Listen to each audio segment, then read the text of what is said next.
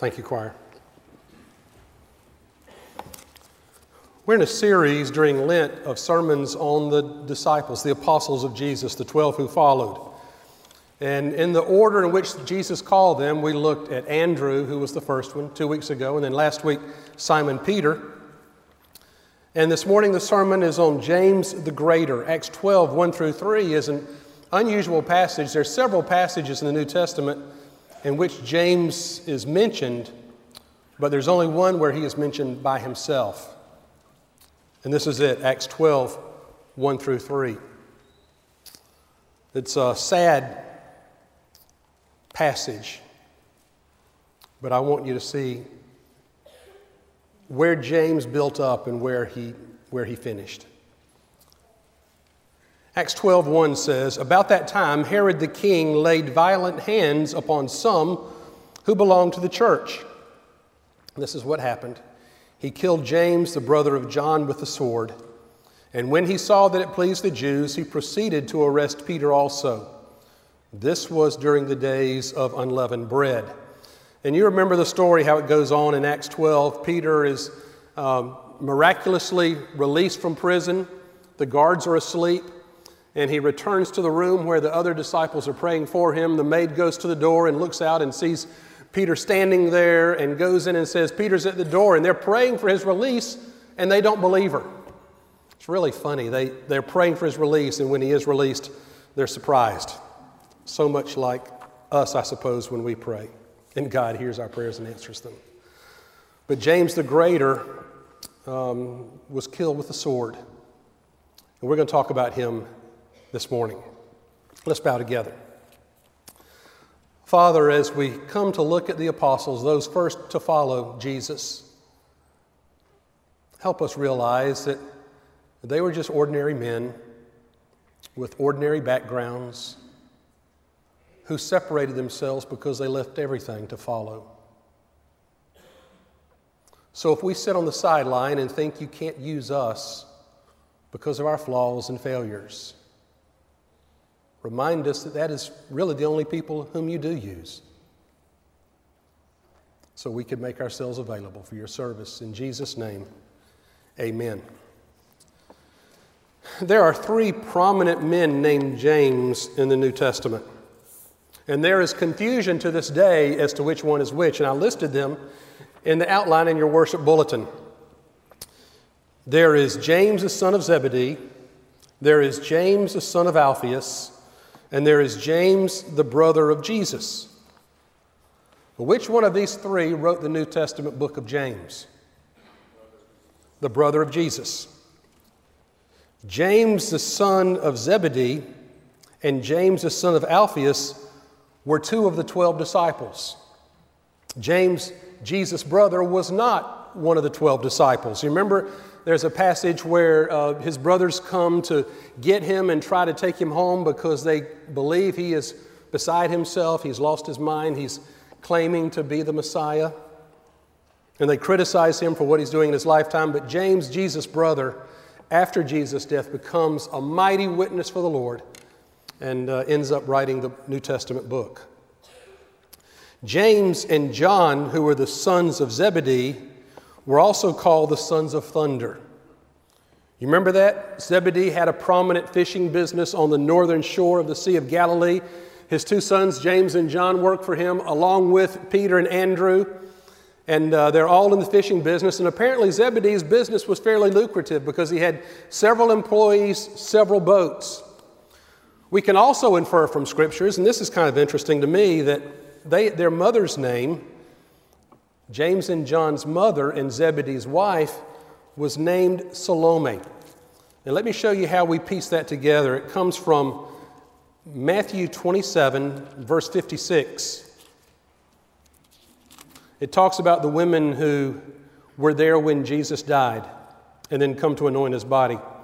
Matthew 27, 56 says, "Among whom were Mary Magdalene and Mary, the mother of James and Joseph." And that's James and Joseph, I think the brothers of Jesus. That's probably Mary, the mother of Jesus. "And the mother of the sons of Zebedee." Matthew 27:56 was one of the three women. Now flip over to Mark 16:1. Don't y'all find this fascinating?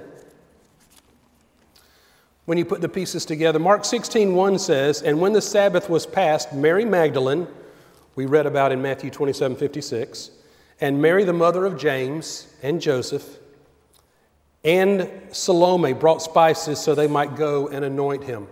So here the mother of James and John is specifically identified as Salome. There is some speculation that she was even the sister of Mary, the mother of Jesus. So that means James and John were Jesus' cousins.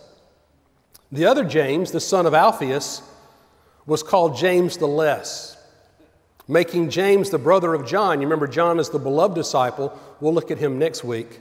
James and John, the sons of Zebedee, he was called James the Greater. Now, it might have been because he was bigger or taller or followed Jesus earlier, but James of James and John, the sons of Zebedee, was called James the Greater, and James, the son of Alphaeus, was called James the Lesser. Over time, James, the brother of John, became one of the three in his inner circle. Do you remember who they were? Peter, James, and John. But of the three, we know least about James. He is the least familiar to us. He rarely appears standalone in the Scriptures, in the Gospels. He's almost always paired with his younger brother John, the beloved disciple. The only time he appears by himself is here in Acts 12, verses 1 through 3, where his death is recorded for us. There's some characteristics of James that we can pick out, though, from the instances in the New Testament where he is mentioned, and that's what I want us to look at this morning. The first thing about James is his rashness. If you have one word that you want to use to describe James, it would be the word passionate. Because James was one of the sons of thunder. Jesus said, "You are Boanerges, which means son of thunder," embodying his character. When you're the son of somebody, that means you embody the character of the Father. Son of thunder means you embody the characteristics of thunder. James was zealous and passionate and thunderous and fervent for the gospel. And I expect Jesus nicknamed him Thunder in a humorous sort of way to kind of keep him in check. I don't think Son of Thunder was necessarily complimentary. I think Jesus called that with a smile on his face and saying, "Son of Thunder, calm down now. Take it easy. It's going to be okay." Because James and John, the sons of thunder, were always ready to go and do something and take action and wipe somebody out, whatever the cost. That's what they were all about. And here's an example. In Luke chapter 9, verses 51 through 56, James and John and the disciples and Jesus are going through Samaria. It says in Luke chapter 9, I'm going to flip over to that, verse 51, that Jesus set his face to go to Jerusalem. Now, when Jesus sets his face to go to Jerusalem, you know what's going to happen when he gets there. But it says several times he set his face. And when Jesus set his face to do something, nothing is going to deter him. Many times the Jews who were traveling from Galilee in the north to Jerusalem in the south had to go through Samaria, which is in the middle. Sometimes, though, I'm going to turn around because my directions so you can follow. They would go to the east, which was over the Jordan River through the desert. To the west was the Mediterranean Sea. So either if they didn't want to go through Samaria, which was in the middle, they had to go by ship or crossing the Jordan River through the desert and the mountains to get down to Jerusalem. Jesus set his face to Jerusalem, and so he goes straight through Samaria, where he finds out they aren't welcome. Jesus, in Luke 9, 51 through 56, when the days drew near for him to be received up, he set his face to go to Jerusalem, and he sent messengers ahead of him who went and entered a village of the Samaritans to make ready for them. But the people would not receive him because his face was set toward Jerusalem. When his disciples, James and John, saw it, they said, "Lord, do you want us to bid fire come down from heaven and consume them?" But he turned and rebuked them, and they went on to another village. Do you know the story of the animosity between the Samaritans and the Jews? When the Jews were carried off, it was the leadership of the Jews, the educated of the Jews, who were carried off into captivity in Babylon when Babylon captured the Jewish nation. Those that were left behind did not keep the Jewish religion pure. They intermarried with pagans. They brought in pagan religion, and it affected the Jewish attitude toward them. So much so that the Jews looked at them as half-breeds. They were no longer pure-blood Jews. And so they were called Samaritans, intermarrying Jews with those in the surrounding villages and religions. So when Jesus set his face to go to Jerusalem, what it reminded the Samaritans is they weren't welcome in Jerusalem. Because they were not pure Jewish anymore, they could not worship at the temple in Jerusalem, and so they built a temple of their own called Mount Gerizim in the north. Jesus is on his way to Jerusalem, and I imagine the Samaritans are thinking, yes, we aren't welcome in Jerusalem, and you aren't welcome here among us. And so James and John say, let us call down fire from heaven and consume them. Some translations add, as Elijah did. Now there's an interesting story in 2 Kings chapter 1 where Elijah calls down fire in this same vicinity. Do you want to know the story? Can you be a little more enthusiastic about it? Because I'm going to tell you whether you want to hear it or not. Elijah, there's a king Ahaziah, and he is the son of Ahab and Jezebel. Do you remember Ahab and Jezebel and the hatred they had for Elijah and the contest on Mount Carmel, calling down fire to consume the sacrifice, and Elijah pouring water, and Jezebel says, if this day goes down, the sun goes down without me killing Elijah, may I be dead. And so she pursues, and so there's hatred between Ahab and Jezebel and Elijah. Well, Ahab dies. Ahaziah comes to the throne. There's an interesting story in 2 Kings chapter 1. Don't read it now. Read it when you get home. Ahaziah, it says, very specific details. He falls through some lattice in the palace, and he has internal injuries. And he asks his messengers to go to Beelzebul, which is their pagan god, to inquire of him whether he is going to die. Beelzebul, incidentally, is translated Lord of the Flies, which shows what they worship. So the messengers go from Ahaziah on the way to Beelzebul to inquire if the king is going to die, and they run into Elijah. And Elijah says, why are you going to Beelzebul? Is there not a prophet in your own country of the Lord? You go and tell Ahaziah that yes, he's going to die. So the messengers go back and tell Ahaziah that, and he said, who told you that? And they said, Elijah told us. And he said, well, he doesn't like me anyway. You go and get Elijah and you bring him to me. So he sends a captain of a guard and 50 soldiers. Isn't this interesting? The captain of the guard and 50 soldiers to Elijah to capture him and bring him back to Ahaziah. And Elijah's not hiding. He is sitting on top of a hill waiting for them. And the captain of the guard and his 50 soldiers say, Elijah, you come with us. And he says, Lord, if I am a prophet of you and if you are the true God, send down fire from heaven and consume these soldiers. And bam, all 50 are consumed by fire. Word gets back to Ahaziah. Guess what he does? He sends another captain and 50 soldiers to get Elijah. And Elijah's sitting there and he says, Lord, if I am your prophet, send down fire from heaven and consume these soldiers. Bam!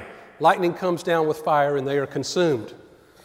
This is all in the Bible. I'm not making this up. Ahaziah sends a third captain and 50 soldiers, but this captain is smarter than the first two. And he comes humbly to Elijah and he says, Elijah, have mercy on this captain and on these soldiers. We beg of you, we entreat you to come with us to King Ahaziah.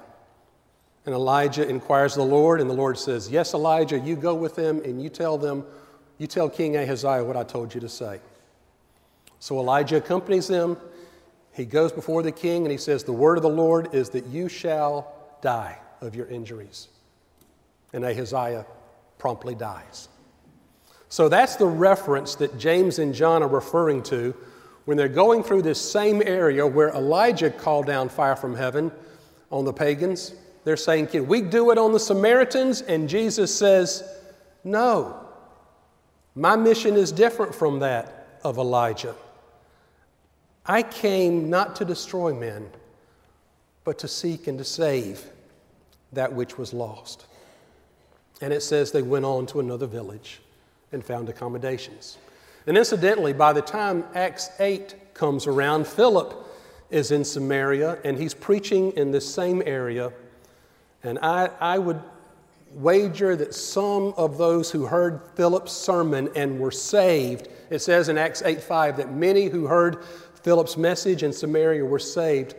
And I would think that some who heard that message and saved were some of the same ones that James and John wanted to call fire down on and consume. Jesus wanted them saved. He didn't want them wiped out. But that's the rash, impetuous James. But now there's also the ambitious James, Matthew 20, verses 20 through 24. This is where they want the seats of prominence. The mother of the sons of Zebedee, what's her name? Salome. You remember we put those two verses together from Matthew and Mark at the cross? The mother of the sons of Zebedee came up to him with her sons, and kneeling before him, she asked him for something, and he said to her, "What do you want?" And she said, "Command that these two sons of mine," James and John, "may sit one at your right hand and one at your left hand in your kingdom." But Jesus answered, "You do not know what you're asking. Are you able to drink the cup I am to drink?" And they said, I'm thinking boldly, "We are able." He said, "You will drink my cup, but to sit at my right hand and my left is not mine to grant, but it is for those for whom it has been prepared by my Father." And when the 10 heard it, the other 10 disciples, they were indignant at the two brothers. So the mother of James and John is Salome. You remember who's her husband? Zebedee. He's a wealthy fisherman. Perhaps he has enough wherewithal that she can accompany her sons and be among the party that follows Jesus and ministers to him in need and has resources to help buy food when necessary and just follow along, be in that entourage and minister as needed. So in Matthew 19, Jesus is telling them that there will be 12 thrones in heaven and they will be judging the 12 tribes of Israel. And James and John and their mom are sitting there thinking, now if there are going to be 12 thrones, there are going to be 2 beside Jesus. And those are going to be the most important. So I want to sit on his right hand and my brother sit on his left hand. Why not ask? What have you got to lose? And Jesus says, you don't know what you're asking when you want to sit at my right and left. Are you able to drink the cup that I'm able to drink, be baptized with the baptism with which I am baptized? Jesus was trying to tell them there's going to be some suffering on the way to glory. And they say, Lord, we're able. Now the 10 disciples are indignant, and I don't think they're indignant because James and John shot the gun on them. I think they were indignant that they didn't think of it first. And they're still arguing over who's the greatest when they get to the Lord's Supper. And Jesus has to give them a lesson on greatness being defined by servanthood, by wrapping a towel around him and taking a basin and washing their feet. Ironically, about 14 years later, James does have a place of prominence, but it's with his martyrdom. And that's what we read about this morning. Jesus is preparing James for that, though, because several times he takes Peter and James and John, that inner circle, that inner 3 with him, to do special things. He has him with him in the healing of Peter's mother-in-law. You remember we learned last week that Peter was the only apostle to be married because he had a mother-in-law. That scripture reference in your bulletin is wrong. That's supposed to be Mark 1:29, the healing of Peter's mother-in-law. Mark 5:37 is where Jesus takes the inner circle, Peter, James, and John, with him as he raises the synagogue official's daughter from the dead. You remember? He's on his way. The synagogue official comes to Jesus, and on the way, a woman with an issue of blood touches his garment and is healed. And then by that time, the girl is dead, and he goes into the inner room and takes Peter, James, and John with him, and they see her raised from the dead. Those three are with him at the Transfiguration, the Mount in Matthew 17, where Jesus is transformed and they see him talking to Elijah and Moses. And then they're with Jesus in Gethsemane. All the disciples, except Judas, of course, come to pray.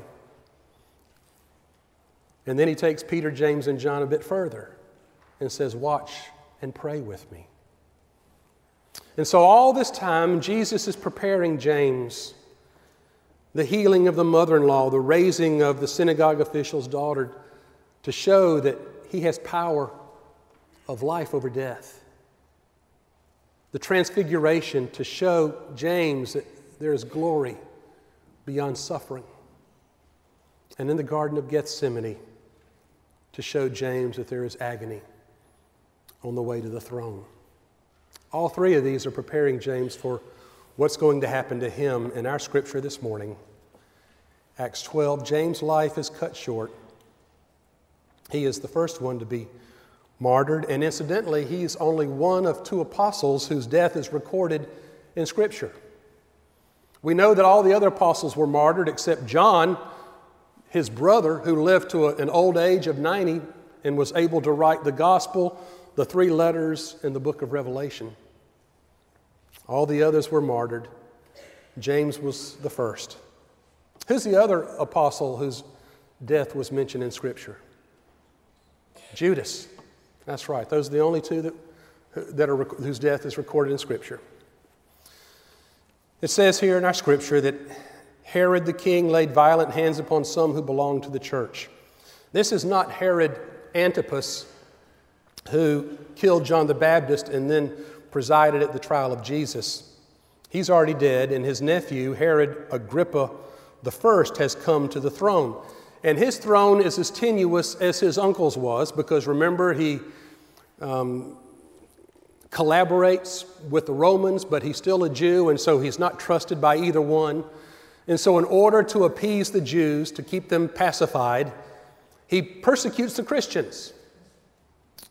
And so that's what he's doing. He's trying to keep the Jews pacified and persecuting Christians. And it says he killed James, the brother of John, sons of Zebedee, sons of thunder, with the sword. Early church tradition has it that as James was being led to be martyred with the sword, incidentally, what type of death is that? It's beheading. He's being led to be beheaded, and his executioner, who was escorting him, is so moved by the testimony and witness of James that he turns and asks James forgiveness and professes his own faith in Jesus Christ. He asks James forgiveness, and James says, "Peace be with thee," and he kisses him. And then the two of them are beheaded together. And so James the elder, James the greater, who early on wanted to call down fire from heaven on unbelievers, in the end was the one who was gently and graciously, even walking toward his death, bringing people to faith in Christ. Early passion and zeal and fervor became tempered with sensitivity and love and grace. And that's what God is able to do with anybody who has a burning zeal for the Lord under the control of the Holy Spirit. God can use. God can do more with burning zeal than he can with cold compromise. A wise old preacher used to say, and I've written this down for you, it's easier to tone down a fanatic than it is to raise a corpse. Because someone who has zeal for the Lord may go overboard, but God has something to work with. And God, under the control of the Holy Spirit, can use this individual to do great things for him. But someone who is compromising and cold and dead, God can do nothing with. The life of James is proof that it's easier to tone down a fanatic than it is to raise a corpse. Will you bow with me? Father, as we come to the time of decision. I thank you that there were men who followed you, whose lives we have outlined in Scripture and from bits and pieces can put together someone who was not perfect and whose mistakes were not glossed over, but you still managed to work through and use in a mighty way, even in death, witnessing and bringing people to faith in Jesus Christ. Thank you, God, for using ordinary people, because that means you might be able to use some of us. We're nothing special. We've made mistakes, and we have failed.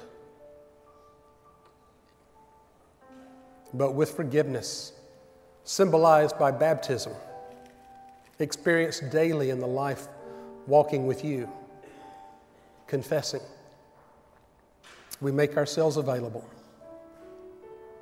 and pray that you'll use us in Jesus' name. Amen.